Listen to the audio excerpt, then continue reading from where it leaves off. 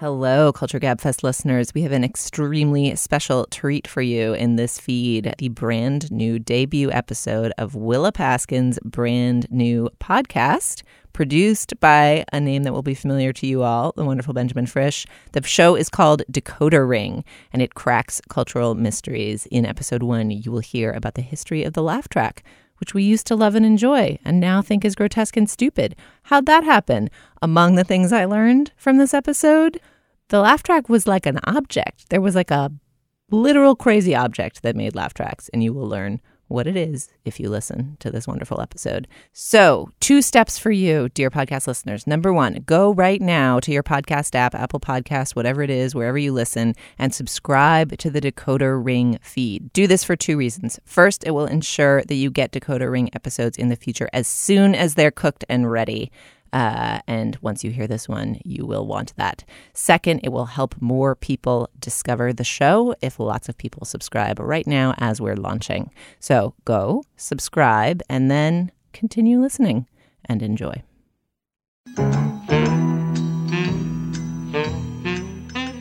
When Paul Ireson was 8 years old, he would come home from school, turn on the TV, and watch The Pink Panther Show. It was 1982, and Paul was watching the show in syndication on WGN Chicago. Some channels aired versions with a laugh track, and some aired versions without. I always watched the ones that had the laughter because it was, I guess as a child, it was communal to me. I said, oh, there's people watching with me, and they sound like adults. They don't sound like children.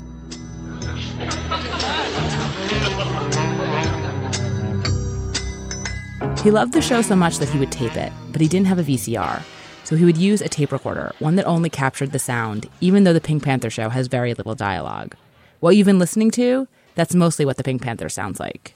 What I was doing was allowing myself to hear the laughs rather than watch the show visually, like watching a show with your eyes closed. And I basically started studying. I said, who are these people laughing?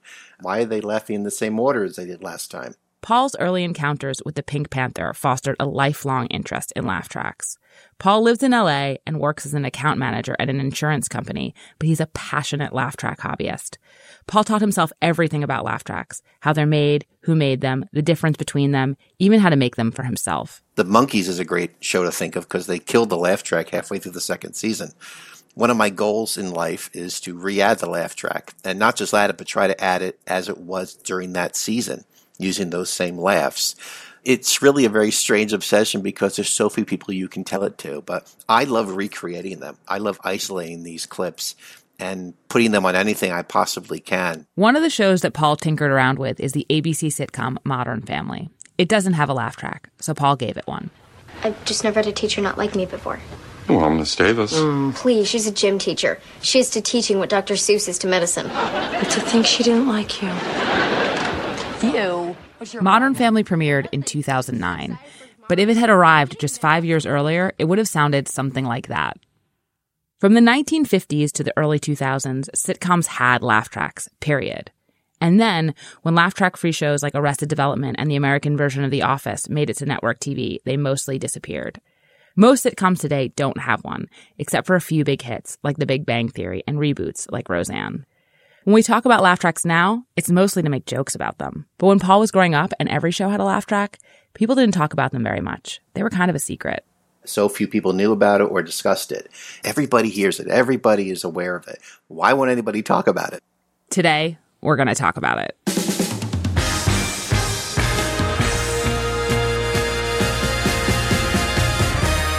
Growing up, I never thought much about the laugh track one way or another. They were just always there. But as a TV critic, I've watched laugh tracks become contentious and deeply uncool. It's always fascinated me that something we barely noticed for so long, something that we maybe even kind of liked, could become so annoying to so many people so quickly. What changed? Why did they exist in the first place? Did we just realize they were really lame? And if so, what took us so long? From Slate Magazine, this is Decoder Ring, a show about cracking cultural mysteries. I'm Slate's TV critic, Willa Paskin, and every month I'll take a cultural object, idea, or habit and try to figure out where it comes from, what it means, and why it matters. Today, what happened to the laugh track?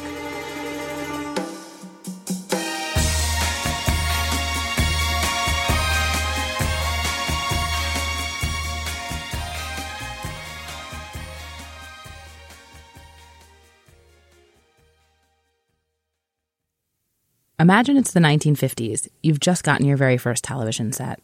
It weighs a ton, and it's the size of a bureau, with wood paneling and a couple of dials on the side. You set it up in the living room, and you call in the whole family, and you turn it on. It's too late now. But ladies and gentlemen, I must tell you... It's the Jack Benny program. Originally a hit radio show, the series starred Benny, a one-time vaudeville performer and comedian, as a version of himself, a radio star. And now that show from the radio, it's on your television. And even though you've heard it before, you've never seen anything like it. Before, when you watched a performance, it was in public with an audience, and now it's happening in your house. Think about how strange, how new that must have been. And then listen.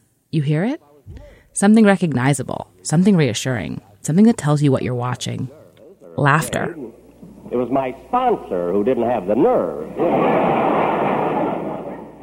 That's how most early TV comedies were recorded, in front of a live audience, oftentimes in studios in New York. By the early 50s, as the TV industry moved away from New York and into Hollywood, executives wanted to move away from this traditional approach of broadcasting what amounted to live stage shows. They wanted to shoot comedies on film, comedies that weren't live, but that still sounded live. The solution to this problem? The laugh track. And the person who came up with the solution? Charles Douglas. Charlie. Douglas was a mechanical engineer who had worked on radar for the Navy in World War II, so he knew his way around audio and electronics. In 1950, The Hank McCune Show, a mostly forgotten series from NBC, had used a rudimentary laugh track. But by 1953, Douglas had developed a better way to insert a laugh into a show. If you've ever watched an old sitcom, you've almost certainly heard his work. Now we'll lift up the dryers and see how their hair turned out.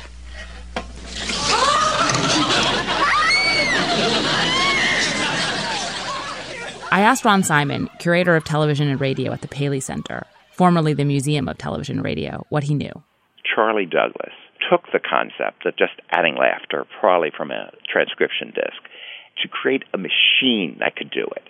And he created this little box using laughter from Marcel Marceau and from Red Skelton, from the silent sequences, and created tape loops that could then be injected into film comedy to make it a live experience.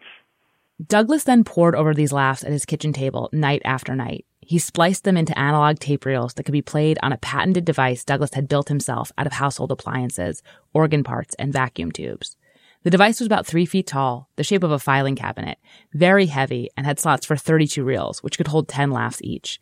It was officially named the Audience Response Duplicator, but it became known as the Laugh Box, and that's laugh, spelled in the Goofy 50 style, L-A-F-F. The Laugh Box is this weird machine that's closer to, we'll say, steampunk than it is to modern electronic technology.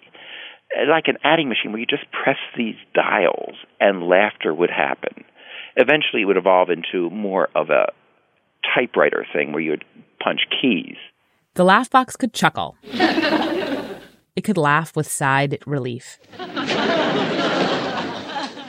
It even had a reel, controlled by the foot pedal, that was just titters, tiny little one-person laughs.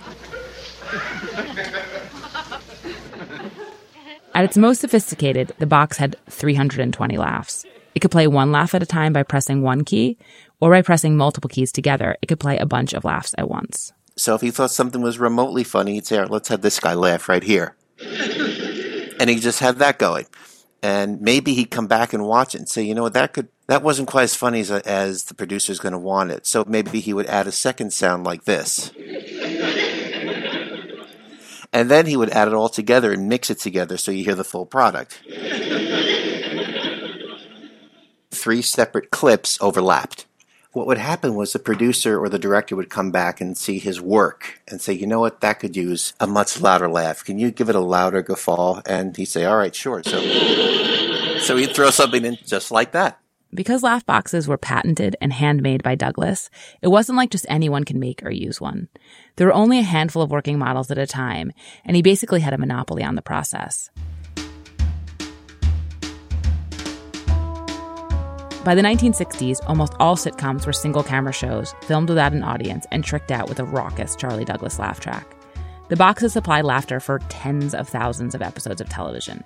Tens of thousands, maybe even more. Everything from the Munsters, Bewitched, the Beverly Hillbillies, Gilligan's Island, to Mary Tyler Moore and Cheers. For decades, their sound was ubiquitous, but Douglas didn't want to talk about his device. Douglas, whenever he went to a show, would cover it over, and no one would actually see him at work. There is something, embarrassing. It was certainly part of history, but, not many producers want to talk about and really actually talk about, how the last sausage was actually made. Douglas hardly ever gave interviews or spoke about his work. A 1966 piece from TV Guide titled The Hollywood Sphinx and His Laugh Box, in which the Sphinx is Douglas, describes the mystery surrounding the man and his device. The author wrote, "If the laugh box should start acting strangely, the laugh boys wheel it into the men's room, locking the door behind them so no one can peek. I mention the name Charlie Douglas, and it's like Cosa Nostra. Everybody starts whispering. It's the most taboo topic in TV."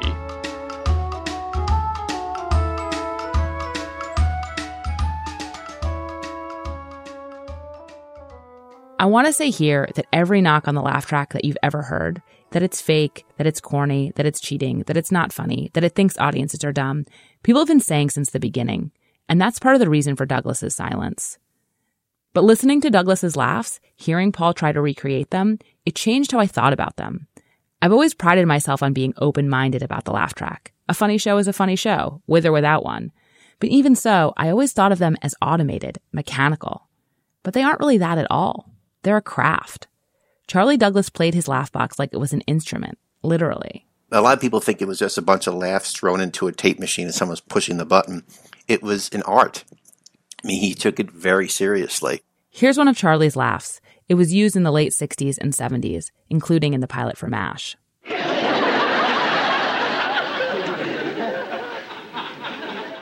You hear the laughter tailing off at the end? I love that. It tells a story in a single laugh. There's a joke, but one guy in the audience, he doesn't get it right away. He's a split second late, and then he laughs a little bit longer. Here, listen to it again.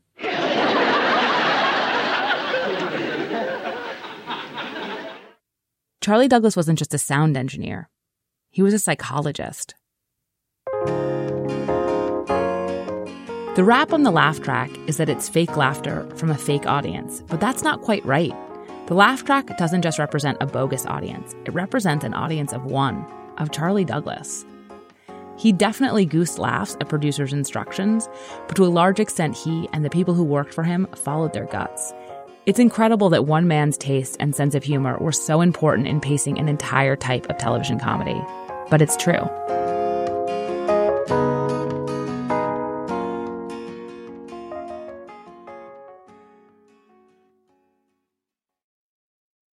So how did the laugh track-driven era of TV come to an end? How did the laugh track go from being a tittering companion to an annoyance?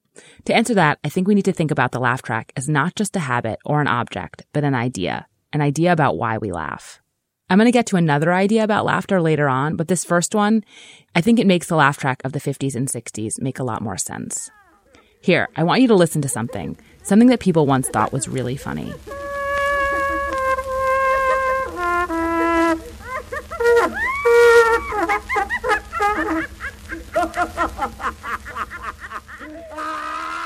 That menacing sequence is from the OK Laughing record. OK, O-K-E-H, is the name of the record label that released it in 1922. It was recorded a few years earlier in Germany, and it's the sound of a cornet being interrupted by a hysterically laughing woman who is joined by a hysterically laughing man. That's it. It goes on for 2.5 minutes. 2.5 creepy minutes. But in 1922, people thought it was hilarious. The OK Laughing record was a huge novelty hit. There's speculation it sold over 1 million copies. It spawned an entire mini-genre of novelty laughing records. The laugh track, it's a version of the OK Laughing record. It's trying to make you laugh just by listening to other people laugh. What's funny must be the laughter, because it's not the joke. There is no joke. But this particular approach to humor, it's not that popular right now. To find someone to defend it, I had to talk to one of Paul's friends, Ben Glenn. He's an art historian by training, but he's also a devoted laugh track enthusiast. He and Paul are in the same Charlie Douglas Facebook group. If you think about a show like that relies heavily on the laugh track, like Bewitched or The Munsters, if you didn't have it, it just wouldn't be funny. Well, it might, but does that mean that show's just actually bad and it was using like this crutch, this... Well, yes, partly, but somebody getting a pie in the face and then there's silence is not funny, right? Somebody getting the pie in the face with a huge laugh, that's funny. I found this, that does a tree falling in the forest make a sound, Zen Cohen of Sitcom Laughter, genuinely perplexing. Is a pie in the face funny if no one laughs? Is an episode of Friends funny if no one laughs? That's what I wondered after coming across this video, posted on YouTube by the user Espas, of Friends without a laugh track. Where is the waitress? I'm starving. It's a buffet, man. Well, here's where I win all my money back. You can hear what the rhythm of the show is supposed to be, how the pacing depends upon there being laughter. Without it, Friends sounds weird and unnatural. If there's no audience laughter, it's suddenly stark how odd it is that the characters aren't trying to make each other laugh. Friends needs its laughs to be funny, even if some of them are fake. Has anyone seen Rach? She's upstairs not doing the dishes. And I'll tell you something, I'm not doing them this time. I don't care if those dishes just sit in the sink until they're all covered with... I'll do them when I get home.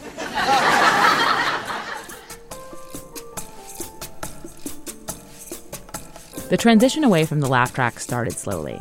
In the 70s, with Norman Lear sitcoms like All in the Family, comedy started to be taped in front of a live studio audience again. The audience's laughs would be smoothed out, edited, or boosted. This is a process called sweetening, which Douglas had done a lot of, and it still happens all the time.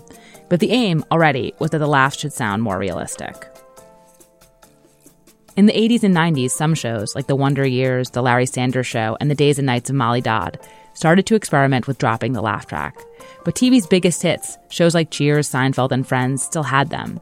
By the late 90s, with the rise of cable and unlaugh-tracked animated series like The Simpsons, even the network started contemplating making different kinds of comedies, setting up a collision between the old idea about comedy and the typical way of doing things, and a new idea about comedy and a new way of shooting a TV show. Caught in that collision? Aaron Sorkin's Sports Night. You're watching Sports Night on CSC, so come on back. We're out. 2.5 minutes back. Okay. In 1997, Sorkin sold Sports Night, his first TV show, to ABC. It was a comedy set behind the scenes of an ESPN-style sports network. Sorkin and the director, Tommy Schlamme, wanted to shoot it like a single-camera show. The set had 4 walls, the camera moved, and they wanted to shoot it without a laugh track. ABC, not so much. They wanted to do something different, but not that different. Here's Schlamme. The economics of television, and certainly half-hour television, was so massive for shows that had had traditional laugh tracks that they were really very nervous about giving that up completely. What did you feel like the laugh track meant about your show? Here's what it is. The sort of bass tone of a situational comedy is the laugh track. I think we're familiar with it. I think it sort of resonates in a certain way. But I think it is kind of establishing a conceptual idea about a show that is saying it's not real. This is a theatrical presentation. I'm there with this group of people. We're all laughing. It's fun. That was not the idea of the way I think Aaron wrote or what I think Sports Night was about. Here's a clip of the laugh track from the Sports Night pilot. Yeah, but the point I'm making is that I can't... Who is this? I'm Jeremy Goodwin. Oh, you're here for the associate producer job. Yes, and let me just say Sports that Night was one of the first shows where, as a viewer, I could really feel that the laugh track was holding the show back. Sports Night is fast. It doesn't want to pause to wait for the audience's laughter. So the laughs have to be shoehorned into the rare breaks in Sorkin's dense dialogue, where they sound even faker than usual. Dispatches from a whole other sensibility. What you can hear starting to happen with Sports Night is the laugh track changing from background noise into an impediment. It's actively keeping Sports Night from being as funny and fast, from being as good as it could be. After its first few episodes, Sports Night stopped being taped in front of an audience at all, and the laughter got even fainter. Here's a clip from an episode at the end of season 1. Yes. Yes. You're breaking up now. Hello? You're breaking up. Now you're not there at all. There's nobody there at all. Yet I'm still talking. All right. For its second season, ABC let the show drop the laugh track entirely. But it was canceled at the end of that season anyway, in 2000, just ever so slightly ahead of its time. The laugh track-free British version of The Office premiered in 2001. In 2003, Arrested Development started airing on Fox. In 2005, the American adaptation of The Office started airing on NBC, the first huge hit without a laugh track.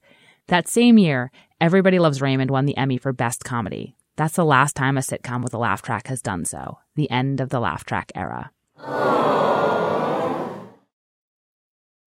So what changed? I want to talk about another theory about laughter that's different from the pie-in-the-face theory I mentioned earlier. In this theory, laughter isn't a fundamentally social activity, something that we do just because everyone else is doing it. It's something deeply, wonderfully individual and idiosyncratic, a reaction to the quality of the joke itself. Representing this point of view is the TV writer Andy Secunda. Andy's now a writer on the current ABC sitcom The Goldbergs, which doesn't have a laugh track, but his first show, the 2004 UPN sitcom Love Incorporated, about modern-day matchmakers, did. But that's not fair. I have a dream, too. What's your dream? To have $10,000 more. I'm talking about $10,000 to help improve the human condition. Well, $10,000 will help improve this human's condition very much. Shoot. Before working on Love Incorporated, Andy had been a writer for Conan and a teacher and performer at the improv comedy powerhouse Upright Citizens Brigade. I was an alternative comedy snob, and coming out of the New York scene, already was like every show with a laugh track other than Seinfeld is, passé, a dinosaur. But Andy didn't have the clout to keep Love Incorporated from having a laugh track. The show was performed in front of a studio audience, and they had some real laughs. But then a sound editor came in to sweeten it, boosting and manipulating all of them, so the real laughs were replaced by a laugh track. But Andy didn't want to use that laugh track in the typical way. So I guess my take was, well, since we're doing this anyway, why don't we just decide what's funny? To me, I was like, it's going to be this creation, this false thing, why go halfway? Just make the whole thing a fiction.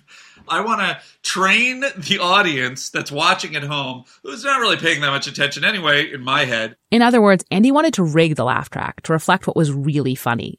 He understood how the laugh track is supposed to work, that it's supposed to make people laugh at what other people are laughing at. But he wanted to retrofit it to account for this second theory of laughter, to tell audiences, hey, some jokes are just funnier than others, and you should laugh at those.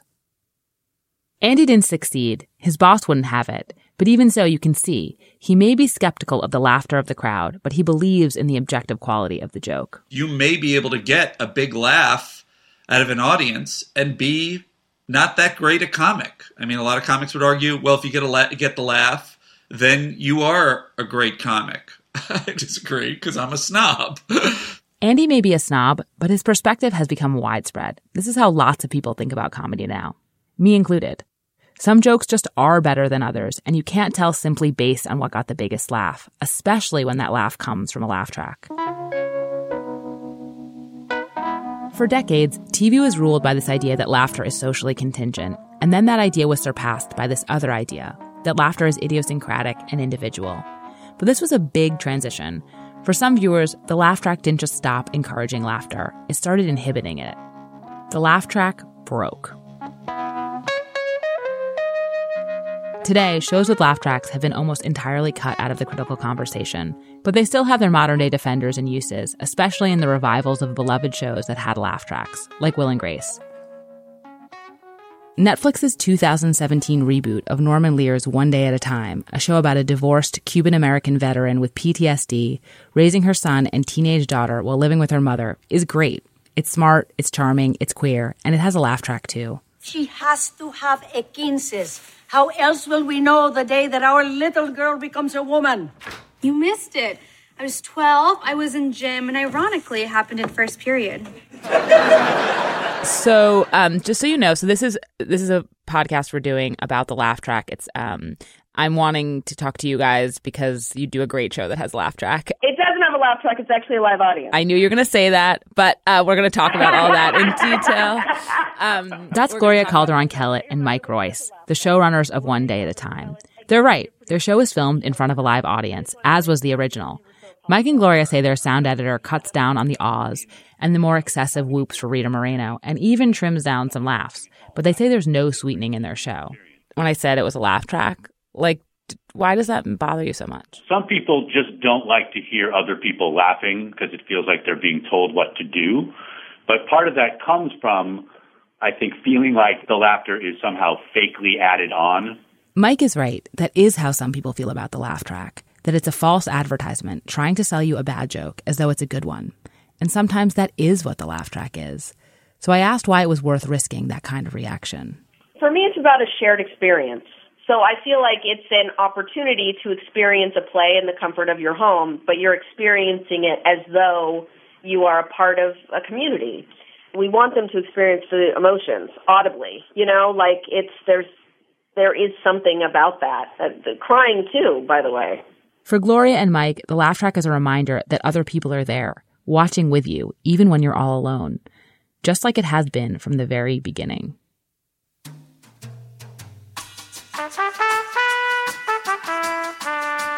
I want to go back to that scene from earlier when you turned on the TV for the first time and saw the Jack Benny program, and it was so new and strange. When you heard the audience laughing, it was a cue that you should laugh too. Yes, but also it was a sign that you weren't watching alone. The laugh track was trying to bridge the bizarre new distance between the audience and the performers, between the audience and other members of the audience. The thing you have to remember, and this is so different than now, is that the laugh track was trying to overcome a defect of television, which is that unlike vaudeville in the movies, you watched it all by yourself.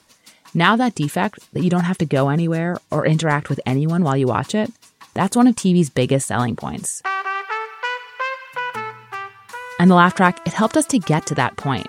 For a long time, the laugh track seemed permanent, but it was really more like training wheels, something that taught us this new skill of watching and laughing in solitude. It might have stuck around way too long, but it did its job really well.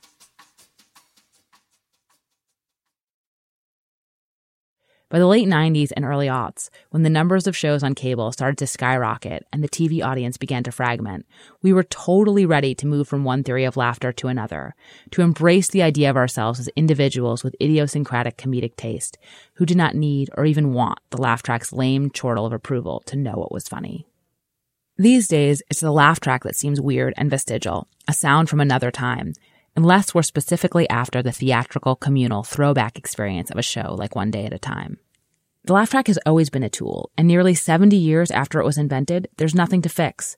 Watching TV alone isn't the weird activity. Watching together is. As multi-camera comedies with laugh tracks have faded out, single-camera comedies without laughs have only gotten more and more adventurous, leading to a whole upheaval in what constitutes a comedy, full stop. Many of the buzziest, most well-regarded comedies, like Atlanta and Girls and Transparent, are more funny adjacent than laugh-out-loud funny. They aren't after that big laugh. Making people laugh is really, really hard. One shortcut from decades ago was to fake that laughter.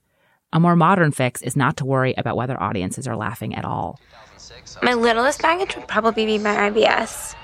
And my medium baggage would be that I truly don't love my grandmother. Like you don't love her at all? Mm-mm. So then what would your biggest baggage be? That I'm a virgin.